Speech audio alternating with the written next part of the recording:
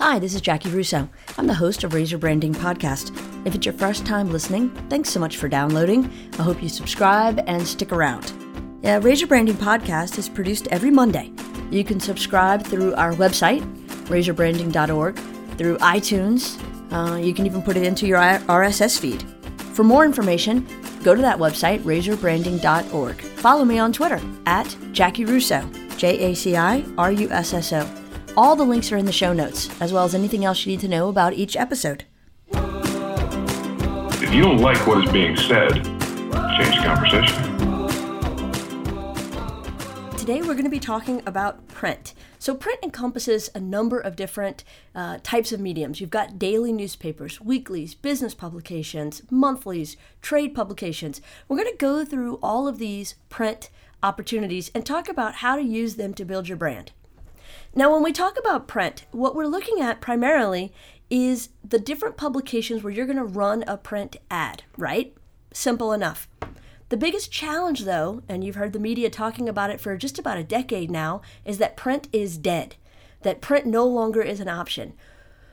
Yes, to a point. What we see is a number of newspapers have gone out of business. You've got some towns who have lost their daily newspaper. You've got consolidation, loss of subscriptions, readership, etc. So it is in decline. However, to completely rule it out as an opportunity or a choice, that would be a bad move. There are still opportunities to be had with print. So what we're going to talk about is how to use the remaining ones that are still a viable choice.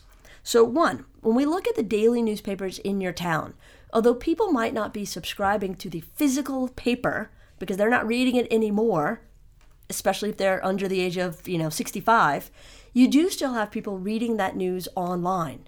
So if there is a digital version of the newspaper and the ad rates work for you on a cost per point basis, that might be something to check out. Also, you can look at advertorials as a great opportunity. We use those for clients all the time, and they're really impactful. The second thing you want to look at is the media's social media presence. So if your daily newspaper has a social media page where they share their news and you find that they've got a big following on social media, that might be a place to partner and share their power. That might be a great way to kind of lock in to whoever they have in contact. So print itself, the readership, the subscriber base, yes, declining. However, the medium, not so much. People are just reading it on their computers, on their phones, on their laptops, iPads, etc. Next, we want to talk about how else people get their news. So let's talk a little bit about trade publications. I don't mean for your industry, but for your target audience's industry. So if you sell widgets and the people that buy your widgets sell gizmos, then you want to be in the Gizmo trade publication. Because in the Gizmo trade publication, you can reach all of the people that sell gizmos. And that's who your target audience is, right? So you want to reach them. Their trade shows, their trade journals. This is a great way to still use a print medium that can be very, very strong and powerful. So don't rule it out. They also typically have a strong online presence, and they may even have some sort of a weekly newsletter or daily update or any kind of webinar series. Investigate those with the trade journals of your clients. Now, this is primarily for B2B industries, but strong opportunities for you. So you don't want to rule them out. Now, when we talked about print publications and we talked about online, you don't want to forego some of the online-only publications. They're getting stronger and stronger. They do daily or weekly newsletters or e-blasts, as well as updates on the website. And when you look at the traffic, if that's where your audience is, then that's where you should be. The great thing about online is the ability to do more series, to have more data, so you'll know exactly how many people are clicking on it. You can tie that back into the metrics on your website and know if they go to your site, what pages they go to, how long they're there. There's a lot of really great widgets and plugins that can help beef up the data, so you really do get some great analysis on how people are interacting with your ad and whether or not it's truly a viable medium for you. Now, when you look at the ad creation itself, we have to go all the way back to, and if you've listened from the beginning to Raise Your Branding, you'll know in the first few episodes, we talked a lot about focus, connection, and harmony. So where you put the ad, that's harmony. it won't matter how great the ad is if you haven't really dialed into the focus and connection. So who are you talking to? Well, when you're designing the ad, you need to know that. Who is it exactly? Their demographics and their psychographics. And then what are you going to say to them? Knowing what that message is, how you're differentiating from the competition, what you want to say about yourself to change the conversation, those items really matter. So you want to make sure that you've got those pieces in place. So who are we talking to and what are we saying? Keep that in mind when the ad is being designed. Is it a one-off? Is it a series? Are you promoting specific service lines or specific products? What about yourself are you saying to really let people know who you are and what you're about?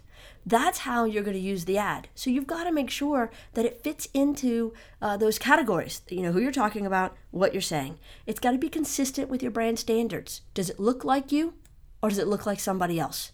If it looks like somebody else, then you're going to have a problem. You want to make sure that it looks like you and that it works within your brand guidelines. The next thing you want to do is make sure you're checking off all the boxes. Does it have your logo? Does it have a call to action?